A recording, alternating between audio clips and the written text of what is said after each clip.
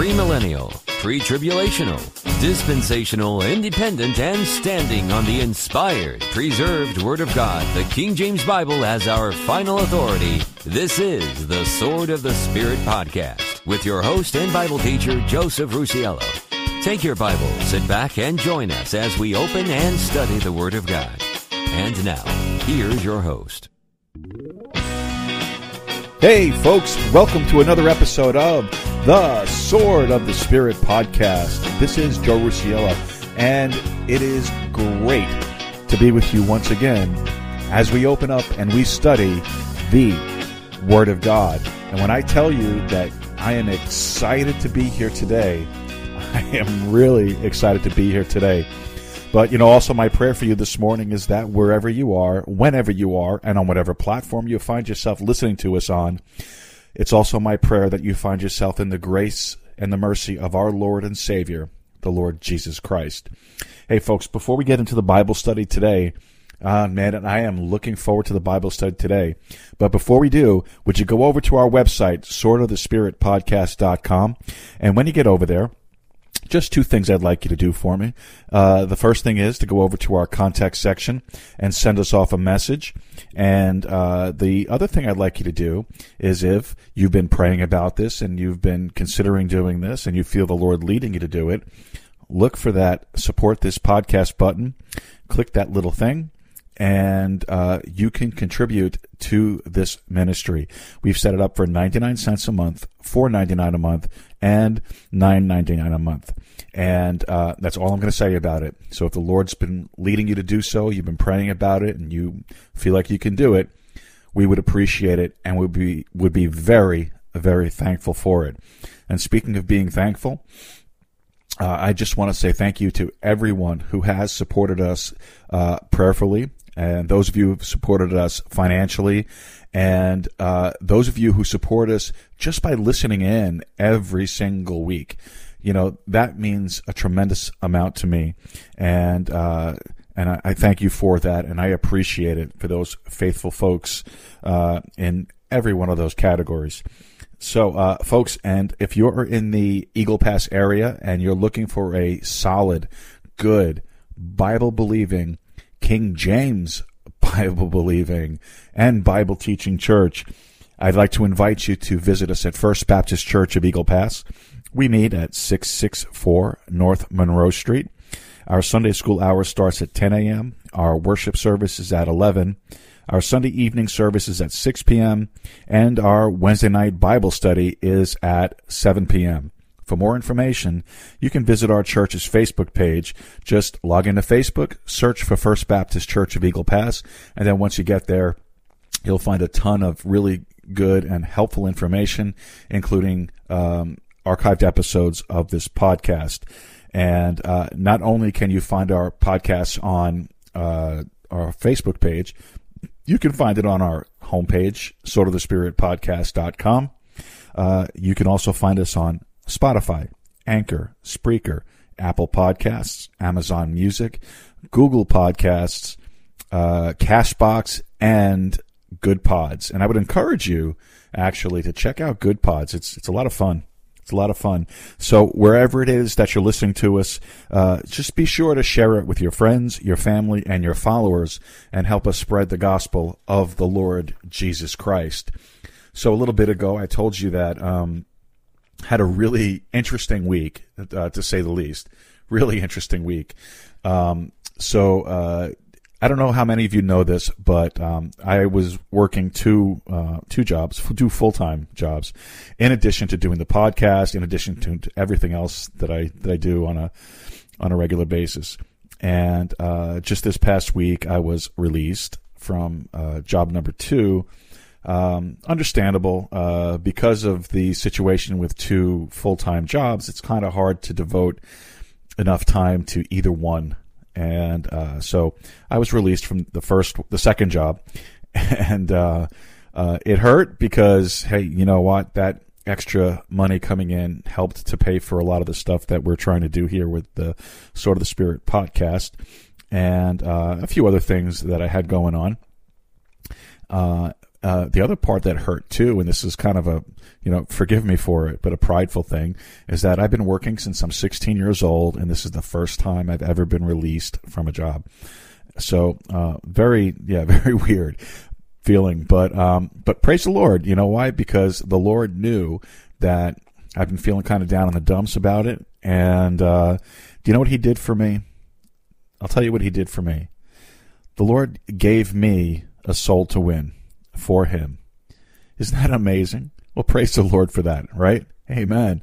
Amen. So on August 18th, which was just a couple of days ago, the Lord gave me the privilege of, first of all, giving one of my coworkers from job number 1 a Ruckman Reference Bible, and then just the next day, he gave me the opportunity to lead her to Jesus Christ. So I asked her if I could use her name. She hasn't responded to my message, so I'm not going to say her name, but if she's listening, she knows who she is, and I'm really thankful that the Lord gave me the opportunity to speak to you about your soul and about salvation, and that you've accepted Jesus Christ as your Savior. So again, if you're listening, God bless you, and thank you for that. And really just exciting stuff, man. Really exciting. There's nothing in the world like leading someone to Jesus Christ, and to seeing them grow in the love and admonition of the Lord, and to grow in their study and be hungry for the Word of God. So with that said, I think what we ought to do is get into our prayer list, and I cannot believe that I'm doing it again, that I can't find my prayer list. Here it is. Okay. Sorry for the noise. Here it comes, and sorry for the echo. I turned away from the mic. Just give me 1 second here. All right. All righty. So for our prayer list, getting right into that. So we want to pray today for Tilden. Tilden is a newborn who was diagnosed with bacterial meningitis. So we want to pray for Tilden. We also want to pray for James. James is another little boy. James very possibly has rheumatoid arthritis, and I know rheumatoid arthritis in an adult is not a nice thing. My mom has rheumatoid arthritis, and it's difficult. My mom is a little bit more advanced, but we'll get to mom in a bit. But so we want to pray for James, possibly with rheumatoid arthritis. And, of course, we're going to continue to pray for Sister Bernice, who tomorrow will be traveling to get another scan. And then on Thursday, she'll be traveling again for the results of the scan from tomorrow. And that she'll also be getting her next treatment. And as you know, if you've been listening enough, you know that Bernice is a sister in our church, and she's been fighting cancer for quite some time. So we want to continue to pray for Bernice. We also want to pray for Bernice's mom. They found a spot on her lungs. They don't know if it's cancer just yet, so she'll be going for some tests. So we want to pray for her mom as well. Then we have a lady named Paula, who is in her 80s, and we were told that she fell, and she possibly has a broken hip. Now, that's difficult. As you get older, your bones get a little more brittle, so you have to be very, very careful. And apparently she fell outside. She was a very active woman, from what I'm told. We also want to pray for my mom. My mom fell as well. My mom is in her 70s. But she's not hurt, but she's shaken a bit, and still don't understand why. My sister and I got her after Dad passed. We got her that Life Alert thing. So all she needed to do was press the button, and they would have notified my sister, who lives very close to her, and my sister could have come over and helped her out. But instead, she decided not to do that, not to be a bother, and just waited. So I'm going to pray for Mom. Again, I love my mom. I really do. She's the greatest. She's not hurt, but she's shaken. And we also want to pray for our pastor's brother, Alan. Alan has stage 4. I think he said prostate cancer today. I'm not 100% sure, so don't quote me on that one. But it's definitely stage 4 cancer, so we want to pray for Alan. Alan is saved. Alan knows the Lord, and Alan is taking this in stride. So we want to pray for Alan. And, of course, we want to pray for Pastor Martin as well. Pastor Martin is taking some medications for his eczema, so we want to pray for him. And that especially that he doesn't have any adverse reactions to it. So that's our health request prayer list. And then for salvation, we want to pray, of course, for my mom. My mom is not yet saved. My dad was saved. My dad got saved 3 days before he died. And that was a real tremendous blessing and a tremendous answer to prayer for me, especially because I'd been praying for my dad for years. I got saved in July of 2000, and I started witnessing and talking about the Lord and talking about his soul pretty much right from the start. And you know what the Bible says, a prophet is not without honor, but in his own house. So it was a very hard sell to talk to my dad about. But praise the Lord softened his heart to the point where he was receptive to the gospel, and a really good friend, pastor friend of mine from Staten Island, went to see him, and he called me and told me that he had accepted Christ, and then 3 days later the Lord took him home. So we're thankful for that. But for my mom still needs to get saved, so we want to pray for her. We're also going to pray for my sister. My sister is not saved yet either. It's coming, but not yet. And then also we have David in Brooklyn who is in need of salvation. So we want to pray for them. Well, I already gave you some exciting news, and that was about my coworker getting saved on the 18th. And we also want to celebrate our brother George's birthday. So, George, if you're listening, happy birthday, brother. God bless you. And look forward to doing some great things in the Lord with you. So we're going to just pray for George also, that the Lord just continues to bless him. And then for some general prayer requests, for Brother George as well. George's business is looking for some contract renewals coming up for this year, so we want to pray for that for him. And we had a visitor today at church. His name is Robert. He's a National Guardsman, and I believe he said he's from Boerne, Texas, but he was visiting us down here in Eagle Pass.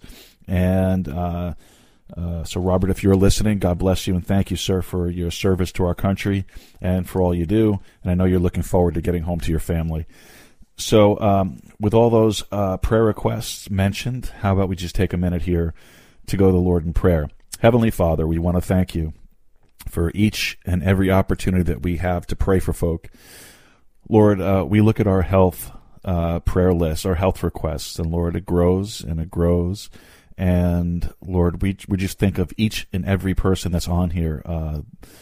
James, rheumatoid arthritis; Tilden, bacterial meningitis; Bernice, cancer; Alan, cancer; my mom, and Paula, falling; Pastor Martin. And Lord, we lift them up to you. And Lord, we just pray that you would just touch each and every one of them and meet them according to their needs and according to your will for their lives. Father, for salvation, we want to pray for my mom. We want to pray for my sister, and we want to pray for David, and we're lifting them up to you today, Lord, and we're just asking that you would do just a tremendous work in them, draw them to yourself so that they might be saved. And then, Lord, also we want to praise you for Brother George, for his birthday, and Lord, we pray that you would just continue to bless him as you have in the past, and Lord, we just pray that you would bless him in his business. And Lord, George is a good man. He's a hard-working man. I know that he loves you and he loves his family. And Lord, so we just pray for George. And then, Lord, we want to pray for Robert, who's been visiting us here at First Baptist Church. And Lord, we're thankful for him, for his service, and for his walk with the Lord. We know he's saved. Had a really good opportunity to talk with him today. And if you, Brother Robert, if you're listening, God bless you, and look forward to seeing you again very, very, very soon. All right. So, Heavenly Father, we just want to say thank you so much for all the blessings that you pour out over us.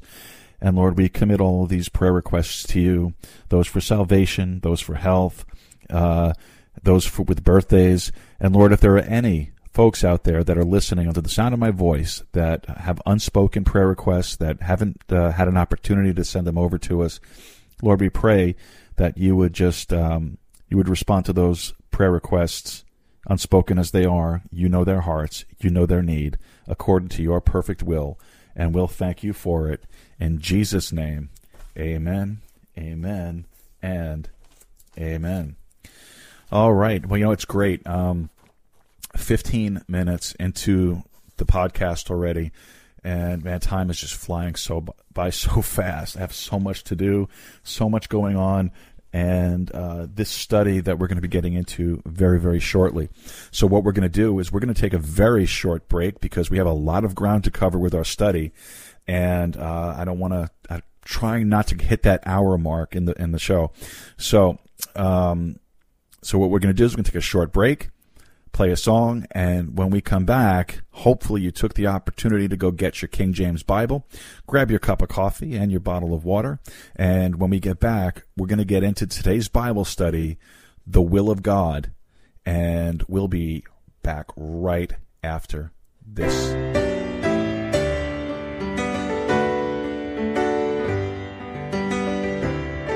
I could tell of the story where thousands were fed, when he lifted the sick, when he raised up the dead. I could sing of the others, like the blind made to see. Oh, but I'd rather tell you what's happened to me. I'm saved to the uttermost. I know that I am washed in the blood of the precious Lamb. Through the Father, through the Son, through the Holy Ghost, I'm saved to the uttermost. You must be forgiven to make heaven your home. The good life you're living won't do it alone. So trust in the Savior, He'll save you today. And with blessed assurance, you too can say, I'm saved to the uttermost. I know that I am washed in the blood of the precious Lamb. Through the Father, through the Son, through the Holy Ghost, I'm saved to the uttermost. Life now is sweet and my joy is complete, for I'm saved. I'm saved to the uttermost. I know that I am washed in the blood of the precious Lamb. Through the Father, through the Son, through the Holy Ghost, I'm saved. I'm saved. I'm saved to the uttermost.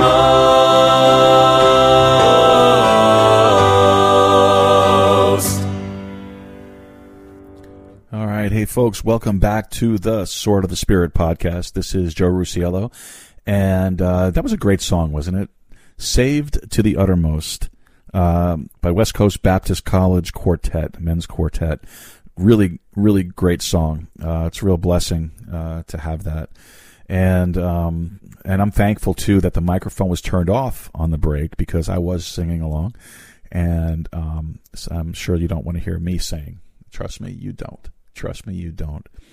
And one of the things that we're going to study today, is the will of God. Okay, now you hear me mention that sometimes when we pray, I ask the Lord, to answer our prayers according to His perfect will for our lives, right? And you hear a lot of other people talk about that from time to time, and they'll ask, what is the will of God? I'm looking for the will of God in my life, or the will of God needs to be revealed to me, or does God even have a will for me? And you hear all kinds of stuff like that. So we're going to address that subject purely from a biblical perspective, like we ought to do. We ought to. And I think that before we're done, we'll find something that pertains to you. The Bible's good at that, isn't it? I think it is. And I think that we'll find something that's relative and that's relevant to you. Before we do that, though, I think we should take a moment for prayer. So let's pray. Our Father, as we approach the sacred Word of God today, we do so with an inquisitive mind and an inquisitive heart. We do so asking that you would give us some information, give us some enlightenment, give us some understanding about your will for our lives. God, we realize and we recognize that to find the greatest sense of contentment and happiness and fulfillment in life, we'll only find it in the center of your will. You do have a program for us. You do have a will and a purpose for every believer's life. And God, we want to find it. We want to dwell in the midst of it. We want to enjoy all of the benefits and all the resources that come because of it. I pray then that you would give us that kind of enlightenment and understanding in this hour. And it's in Jesus' name that we pray. Amen. So, sometimes the will of God is hard to figure out. In certain arenas. In others, it's really very simple. It's simply a matter of, consulting the Word of God, checking with the book. Certain circumstances happen and we kind of wonder about, and if you'll wait long enough, you'll get the picture. You listen to the prayer requests that we take. You listen to how many of our friends and our family are fighting cancer or are sick. How many folks that attend church have struggled with cancer. Many of them survive. Many are on the road to recovery, and I believe that, without exception, that every one of them is not just due to the wonders of modern medicine, but to prayer. I believe in prayer. I'm not going to say I'm the greatest at it, but I believe in prayer. But when a word as feared as cancer comes to your attention, you say, well, what could God's will be in a thing like this? I'm sure that Alan off of our prayer list has asked that question. I'm sure that Bernice and her family have asked that question. What could God's will be in a thing like this? Well, hindsight, they say is 20/20. You get to looking backwards and say, God did this and he did this and he did this and he reached that person and he influenced that person. It's amazing what can happen out of these things. But for our purposes today, and as I've already mentioned, let me just reiterate that so many times people are looking for the big picture that they miss the little picture. Someone coined this phrase a long time ago. I don't know who it was, but I'm sure they were a lot smarter than me. But they said, you can't see the forest for the trees. I'm sure you've heard that. And I'm hoping that you understand what that means. They can't see the forest for the trees, or, you can't see the trees for the forest. It all depends on how you want to fly with that thing, right? But the Apostle Paul said this. He said 5 times in the Scripture that he was an apostle of Jesus Christ by the will of God. You know what that was? That was the big picture. That was God's ultimate plan for Paul, to be an apostle of Jesus Christ. And he said 5 times, by the will of God. Do you know what I've observed in a lot of Christian people's lives? They want to jump from square one to apostleship. And I'm thinking about the young lady that I led to the Lord this week. They want to jump from square one to apostleship and then kind of miss everything in between. Okay, how can God make me an apostle? Now, I know that theologically they may not really want to be an apostle, but what they're looking for is, What is God's ultimate plan and purpose for my life? How can I find it? How can I discover it? What is it? Without going through all the steps and all the hoops that God requires for us to get there. And God does. He does have a plan. You can be sure of that. I said, well, Lord, how can I discover what all the steps are? So I did, as I normally do. I took my Bible, I took my concordance, and I just, I began to research all the places in the New Testament where God talks about his will. And I'm going to tell you something. It was revolutionary. I have to confess that. It really was. It was enlightening. What is God's will for the believer's life? Well, how about this? Let's take our Bibles and go over to Galatians chapter 1. And we'll begin there. Galatians chapter 1. Now, I do believe this. You will find a greater sense of contentment, a greater source of happiness, a far greater sense of self-fulfillment, if you'd like to call it that, if you're doing what God wants you to do and you're being what God wants you to be. But what is that? Sometimes we want to talk about the apostleship and not the things in between. Well, Galatians chapter 1 and verse 4, we read this. Who gave himself, now the himself is Jesus Christ in the verse before, who gave himself for our sins that he might deliver us from this present evil world according to the will of God and our Father. So, all right, so step 1 in the will of God for your life is for you to be saved. Okay? Now, this is the only point that's really directed at the unbeliever. I've got several more, and they're all directed to us, to believers, to us, the saints.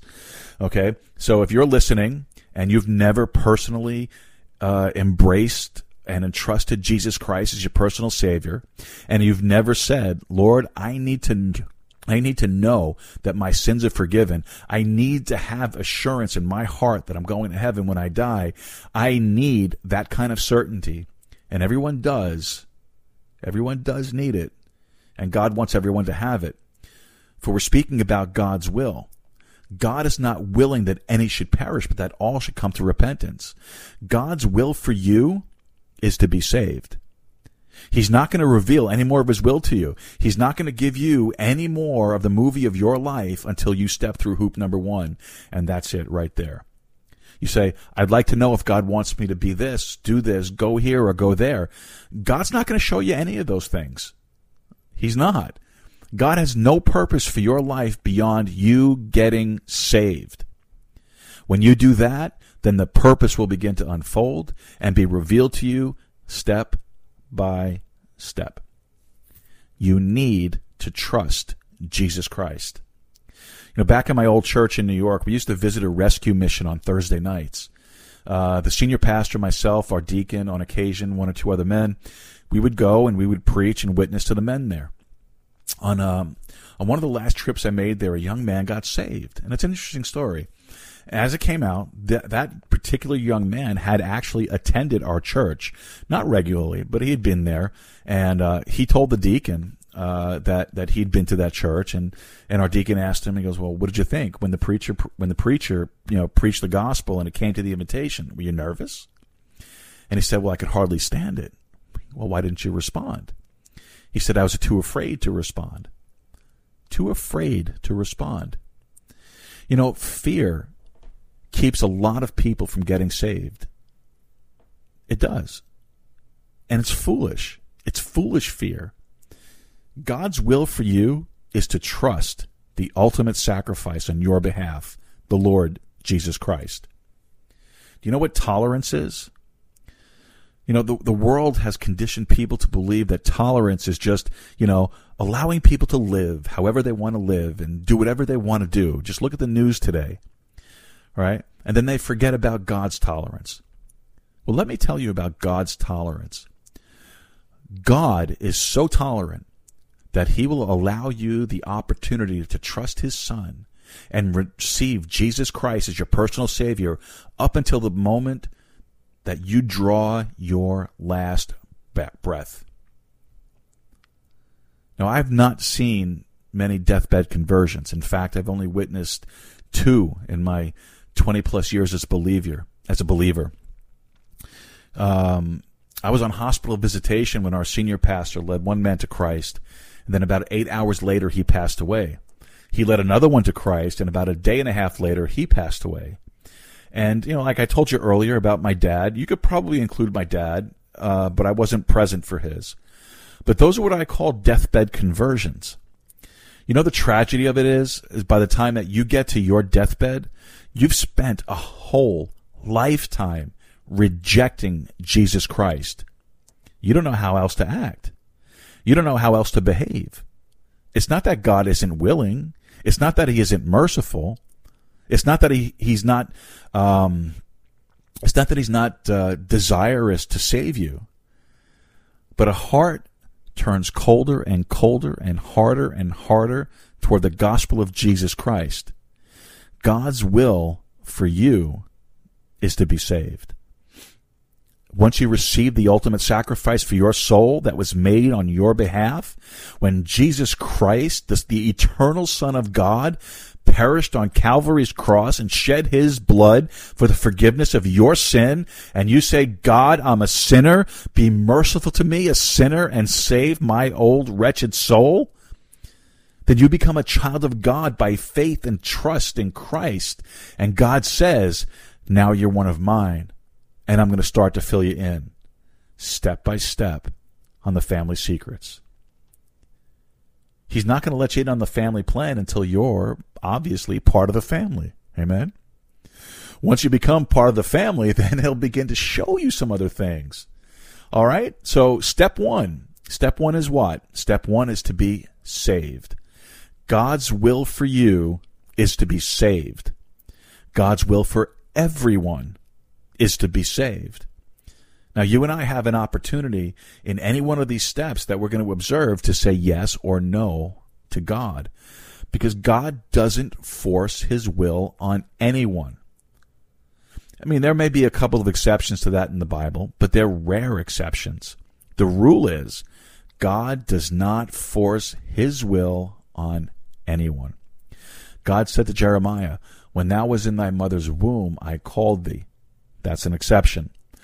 But God pretty much lets people make up their own mind about the deal. Okay, go to Romans chapter 12 in your Bible. Romans chapter 12. And let's see the next thing in God's will for you. Man, that coffee's good. Romans chapter 12. Romans chapter 12, here we go. Unfortunately, I think that as we kind of slug our way through this fog of life, if people have any real sensibilities, any capability of discernment, they eventually begin to understand that we need a higher direction, a higher purpose, a higher nobility of calling than what mankind can generate within his own mind and heart. There must be a divine source of direction. A godly compass heading, 1611 degrees due north. If we're going to find the full fulfillment and satisfaction of life, that's really available in God's will. Romans chapter 12, verse 1. I beseech you, therefore, brethren, by the mercies of God, that ye present your bodies a living sacrifice, holy, acceptable unto God, which is your reasonable service. And be not conformed to this world, but be ye transformed by the renewing of your mind, that ye may prove what is that good and acceptable and perfect will of God. So now once again, once again, the apostle addresses the subject of the will of God. And he begins by saying that we need to present our body as a living sacrifice. But you know what the problem is with a living sacrifice? You know what the difficulty is with a living sacrifice? I'll give you a second. Well, it keeps crawling off the altar. Right? That's the problem. You see, in the Old Testament is resplendent with examples of sacrifice. We're reminded of the sacrifice that Abraham was willing to give in the case of his own son, Isaac, in Genesis chapter 22. And at the last possible moment, God intervened and said, now I see your real intentions of your heart. Slay him not. There's a ram caught in the thicket. You take him and slay him.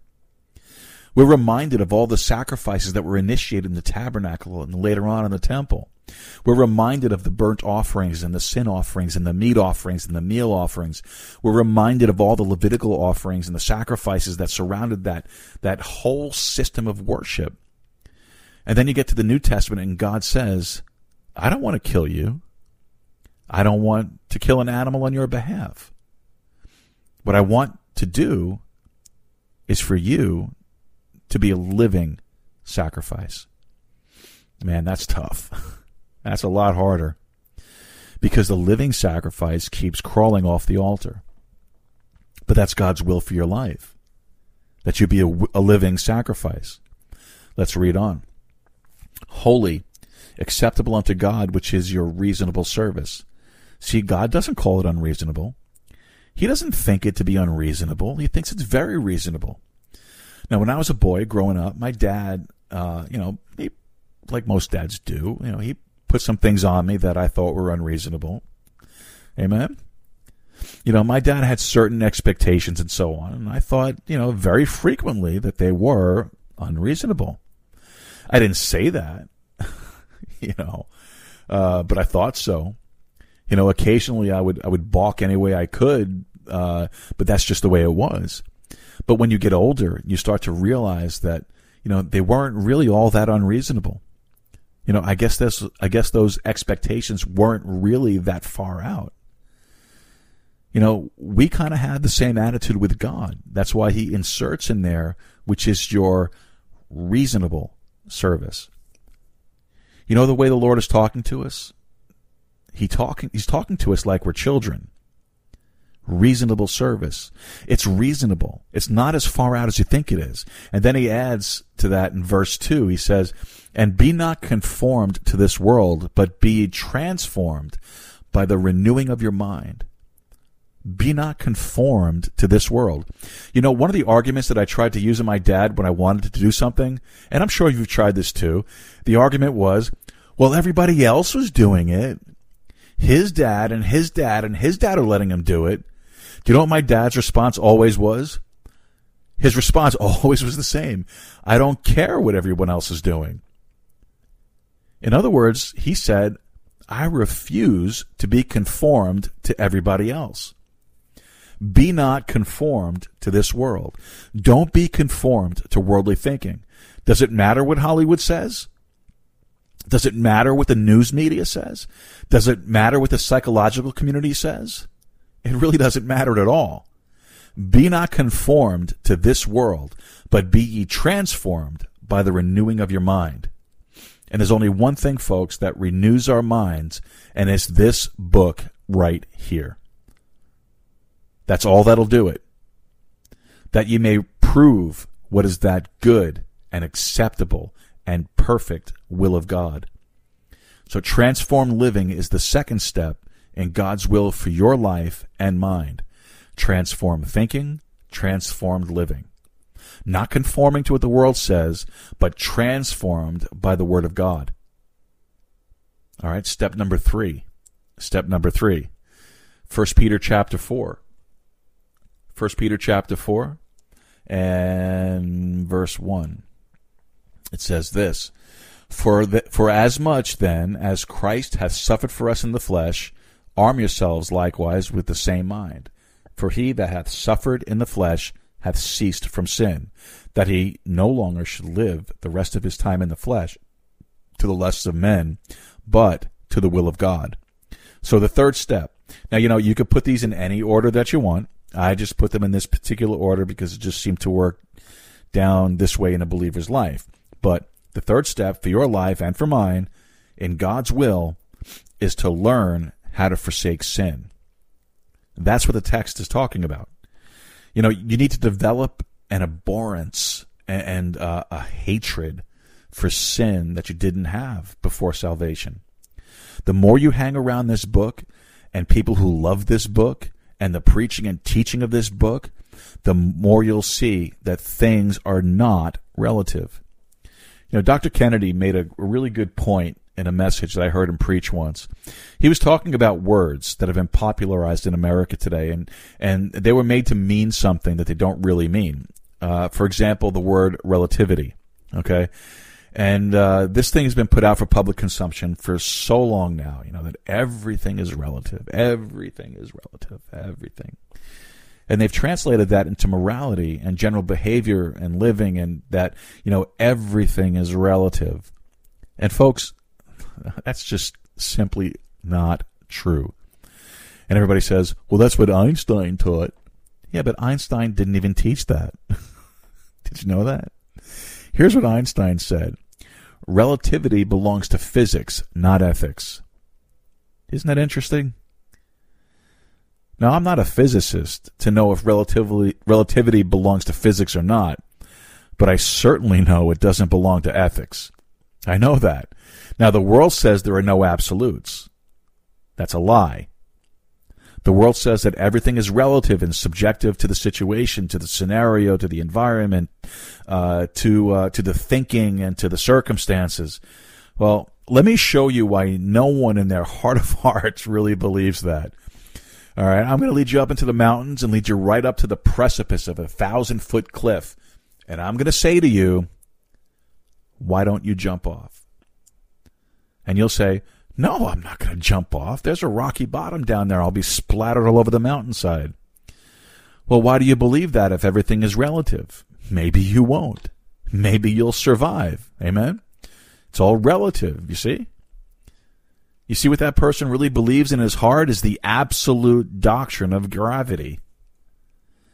Or how about if we go over to an electrical outlet and take out one of those hot wires. We tell you the wire is hot, the circuit breaker's on, the juice is in there. We put a tester on it. So why don't you just grab hold of both ends? Oh, I'm not going to do that. I'll get shocked. But everything's relative. You may not. You never know. But you say, I will. Well, you know what? You just subscribed to the absolute doctrine of electricity. Now, why don't you go out there and play on the highway? All right? You see what I'm saying, though? This insane philosophy people try to perpetuate is nothing more than just dribble, childish dribble. And the thing is that people buy into it. There absolutely are absolutes in life. The Bible is a book of absolutes. And he says the next thing you need to do is learn to forsake sin. Forsake sin. And on that, we're going to take a short break, and we will be right back right after this little piece. Right back. This book contains the mind of God, the state of man, the way of salvation, the doom of sinners, and the happiness of believers. Its doctrines are holy, its precepts are binding, its histories are true, and its decisions immutable. Read it to be wise, believe it to be safe, and practice it to be holy. It contains light to direct you, food to support you, and comfort to cheer you. It is the traveler's map, the pilgrim's staff, the pilot's compass, the soldier's sword, and the Christian's character. Christ is its subject, our good its design, and the glory of God its end. It should fill the memory, rule the heart, and guide the feet. Read it slowly, frequently, and prayerfully. It is given to you in life, will be open in the judgment, and be remembered forever. It involves the highest responsibility, rewards the greatest labor, and condemns all who trifle with its holy precepts. The King James Bible, God's holy book. All right, folks, welcome back to the Sword of the Spirit podcast. This is Joe Rusiello, and I know I play that every single week, but I love it. I'm sorry. I'm sure you're probably getting tired of hearing it, but the King James Bible, it's what it is. And so if you're tired of hearing it, you could just skip through it if you want. I'd hope you don't, but You could. All right. So the last thing we talked about was forsaking sin. So here's another one. Ephesians chapter 6. Let's go over to Ephesians chapter 6. We're talking about the will of God for our lives. All right. Ephesians chapter 6 and verse 5. Servants, be obedient to them that are your masters according to the flesh, with fear and trembling, and singleness of your heart as unto Christ, not with eye service as men pleasers, but as the servants of Christ, doing the will of God from the heart. Now, you notice that in every one of these passages that we're consulting, the will of God is mentioned. Every one of them. Every one of them. The will of God, the will of God, the will of God, the will of God. You know what the will of God is talking about here in verse 5 and 6? It's what I would call routine duty. Routine duty. The illustration that's brought to the forefront is servants. Be like a servant. Do you know what a servant is encompassed with the vast majority of their life? Just routine duty. Just grinding away. I know that life has a few highs and a few lows, but most of it is just a big, broad valley in between. You know what life is? It's cooking the meals.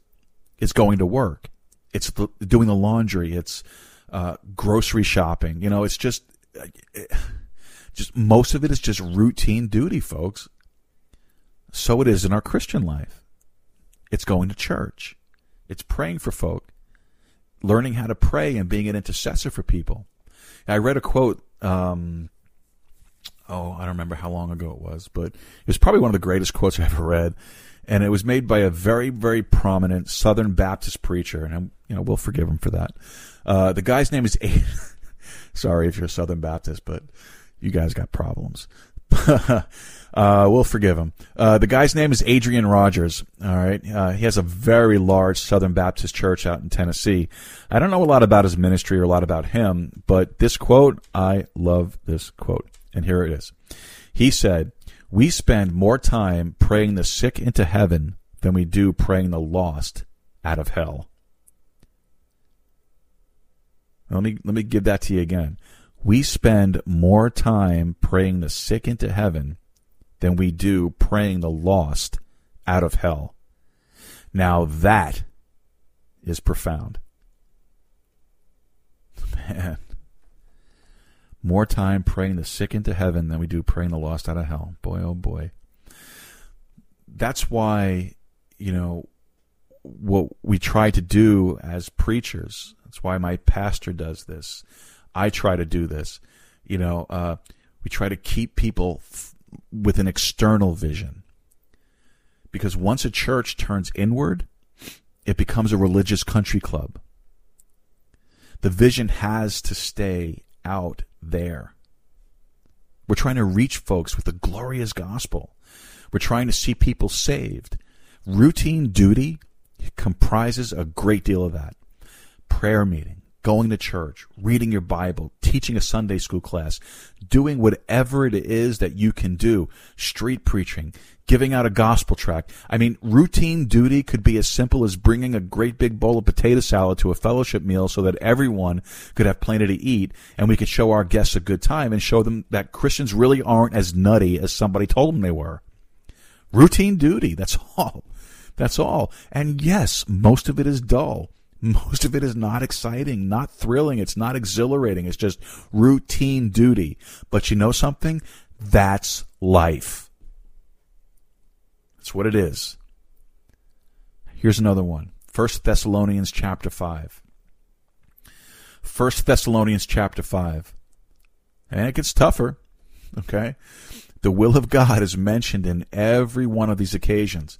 In 1 Thessalonians chapter 5, and let's look for verse 18. 1 Thessalonians 5, verse 18. In everything, give thanks, for this is the will of God in Christ Jesus concerning you. In everything, give thanks. Oh, man, you've got to be kidding me. Now, if there's anything I'd just as soon not be complicit to, it's that right there, okay?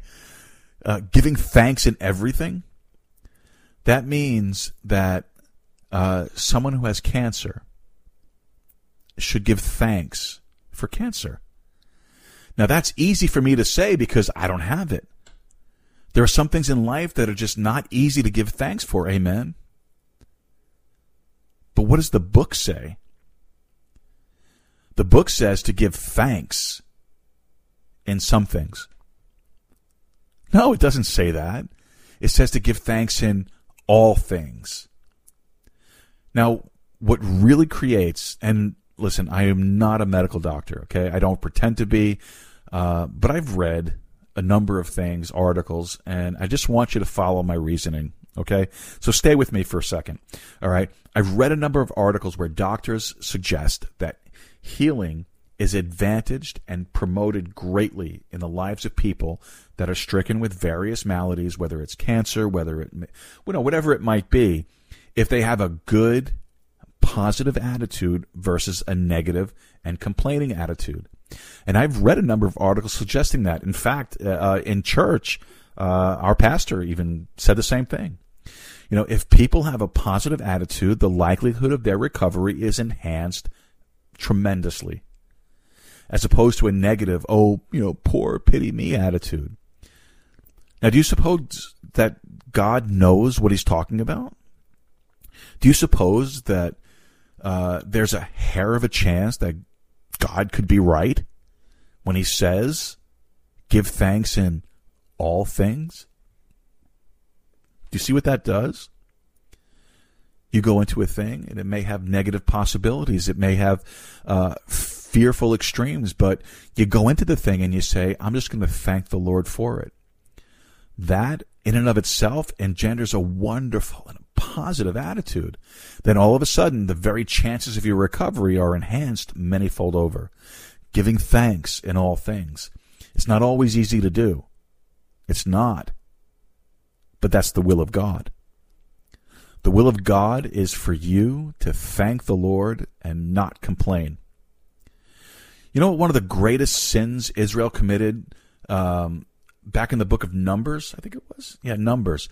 During the wilderness wanderings, one of the harshest judgments that God ever exacted upon Israel was for the sin of complaining. They complained and complained. They complained. You know, Americans love to complain. You know, we're great complainers, aren't we? I think we've perfected the science. We complain about government. We complain about taxes. We complain about our neighbor. We complain about everything. You know how I know that? Because I'm good at it too. Okay? Just being honest with you. I'm good at it too. But the Bible says, give thanks in all things. Wow. You know, but what that does is it changes a mental attitude to a positive perspective, and that benefits you physically, spiritually, psychologically. I mean, you benefit all the way around. If you could just get the handle on this part of the will of God for your life, giving thanks in all things. You couldn't do that if you were married to whom I'm married to. Believe me, I've heard that one run out. Trust me. Trust me. Folks, I'm not the one who came up with the idea, okay? I would have never come up with the idea. You know, this is just way beyond me. This is God's idea. Did you ever stop to think about that if you were complaining about your spouse, that God may never activate any change in your spouse until you quit complaining and started thanking? Did you ever stop to think about that? This is the will of God. You know, that dirty old, I know. Look, I'm giving you good counsel here, all right? This is marriage counseling. This is good counsel. Quit griping and start giving thanks. Can you find one thing about your spouse that you like? One. Just one thing. I mean, is there one thing that she cooks good? Is there one thing that he does that's not too offensive? Is there one side that he sleeps on where he doesn't snore? Give thanks. Give thanks. A thankful people are a much more contented people. That's the will of God for your life. So I wonder what apostleship is. Quit worrying about what apostleship is. Just go through the steps. But you know what? That's not all. Here's another one. 1 Peter chapter 2, please. 1 Peter chapter 2, while I take a sip.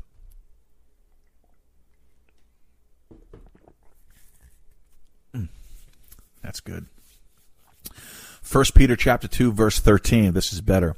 Submit yourselves to every ordinance of man for the Lord's sake, whether it be to the king as supreme, or unto governors as unto them that are sent by him for the punishment of evildoers, and for the praise of them that do well. For so is, there's our phrase, the will of God, that with well-doing you may put to silence the ignorance of foolish men.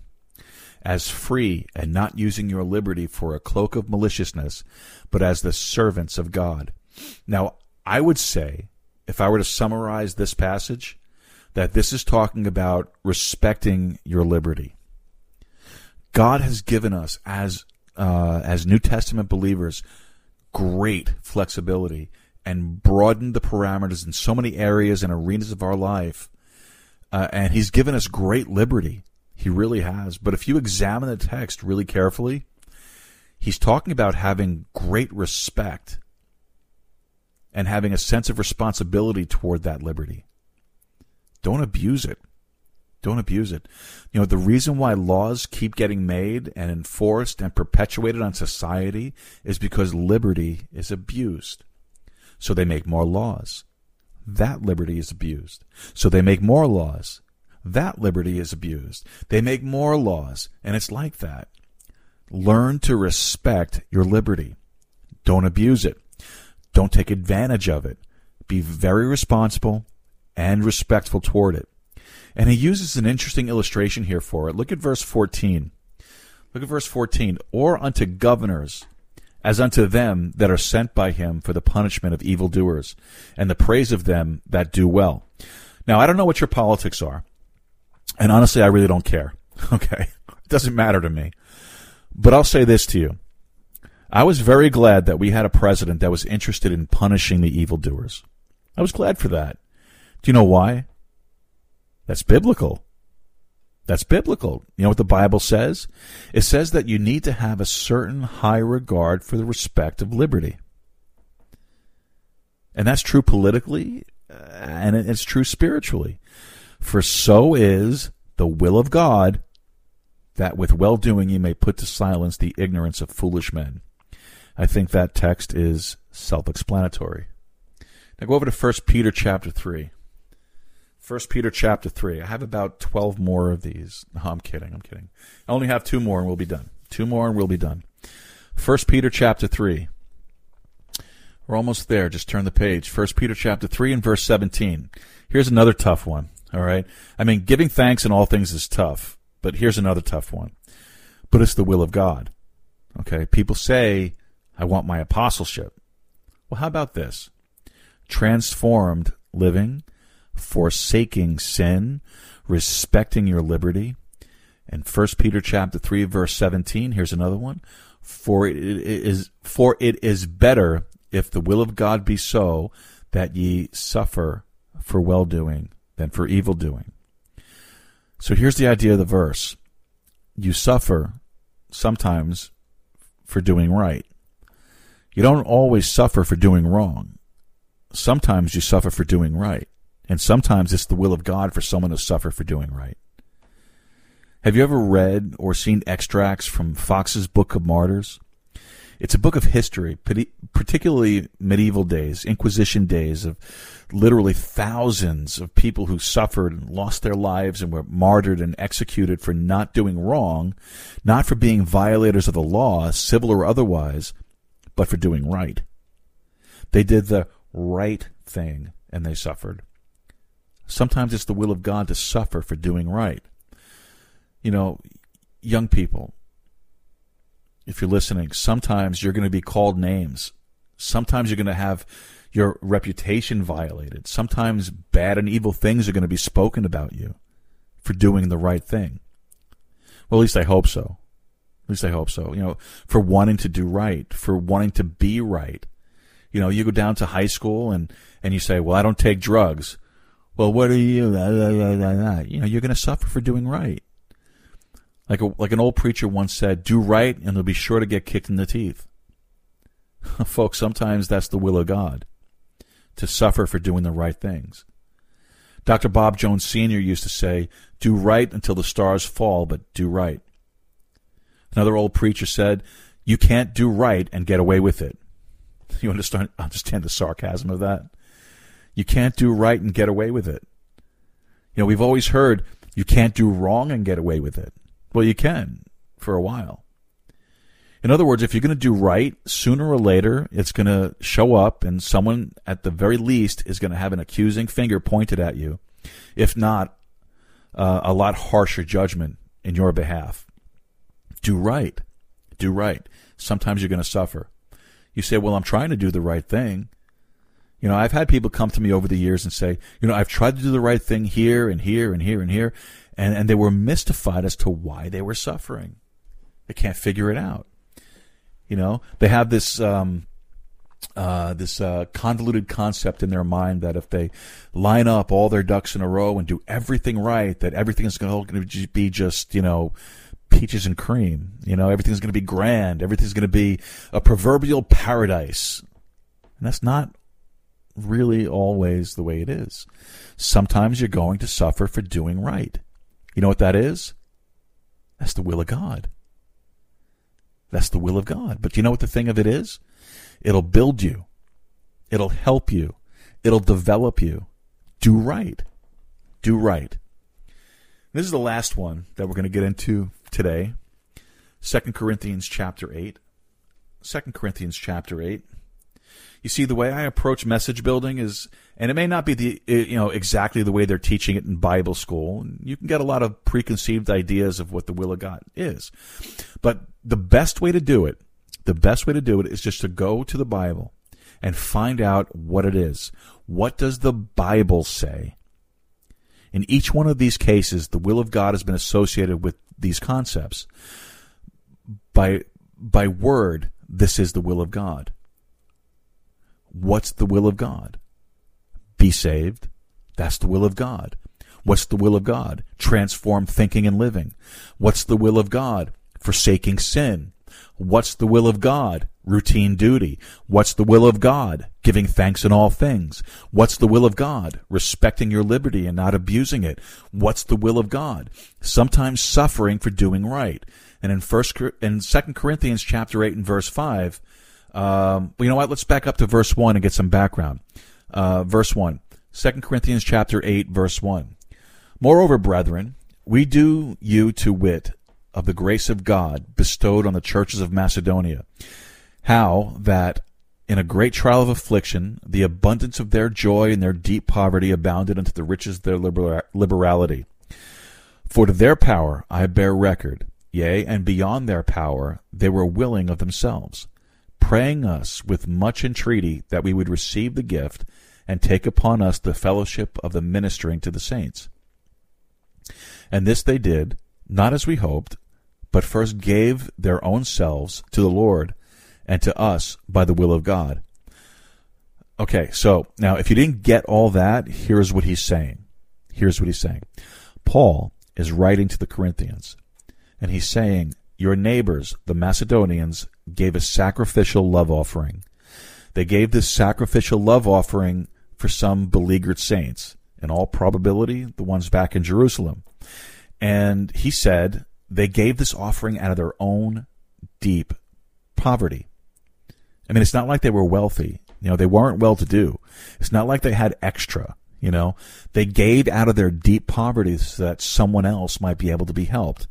They gave liberally, he said. They gave out of great liberality. And he said, you know what? This is the will of God. Unto us by the will of God, in verse 5. First they gave themselves, then they gave whatever else they had. So you know what the will of God is? Giving. Giving is the will of God. Now, generally when we speak of giving, people automatically think of finances. You know, the church that I'm a part of is really good at giving financially. We have missionaries come in and visit, and our little church sends them off with thousands of dollars. No one forces anyone to give, but this church, since I've been there, has always responded well to giving. Giving. You know, we usually translate that finances, but folks, do you know what the verse says? Verse 5? And this they did, not as we hoped, but first gave of their own selves to the Lord. Do you know what God is more interested in than your checkbook? Do you know what God is more interested in than your wallet? He's interested in, first of all, your soul, that you'd be saved. Secondly, he's interested in your heart, because if he can get your heart, he can get the rest of it. That's what he wants. He wants your heart. He wants your affections. He wants your love. He wants your loyalty. Those are the things he really wants. The checkbook is secondary.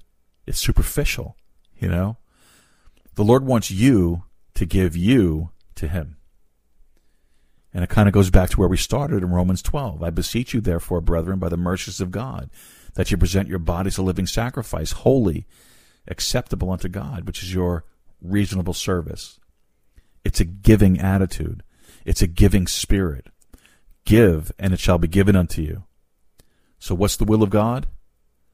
The will of God is for people to give of themselves, to give of their time, to give of their energy, to give of their thought life, to give of their resources in any way that's available to them. Giving is godly living in so many ways. You know, America has historically been a giving country. It's been a benevolent country. It's been a very charitable country. You know, make no mistake about it, the charitableness and the giving heart and attitude of America is the direct and deep reflection on the Christian heritage of America. When the Christian heritage and culture is finally removed from this country, as so many people are trying to remove it, then the charitable giving will go by the wayside as well. Anytime there's a natural disaster in the world, who's the first to load up the airplane? Who's the first to show up with blankets, food, tents, clean water? It's Americans. It's Americans, and it's always been an amazement to me. You'll have a great earthquake in Iran, like they have about every 5 years, and 10,000 people will be killed.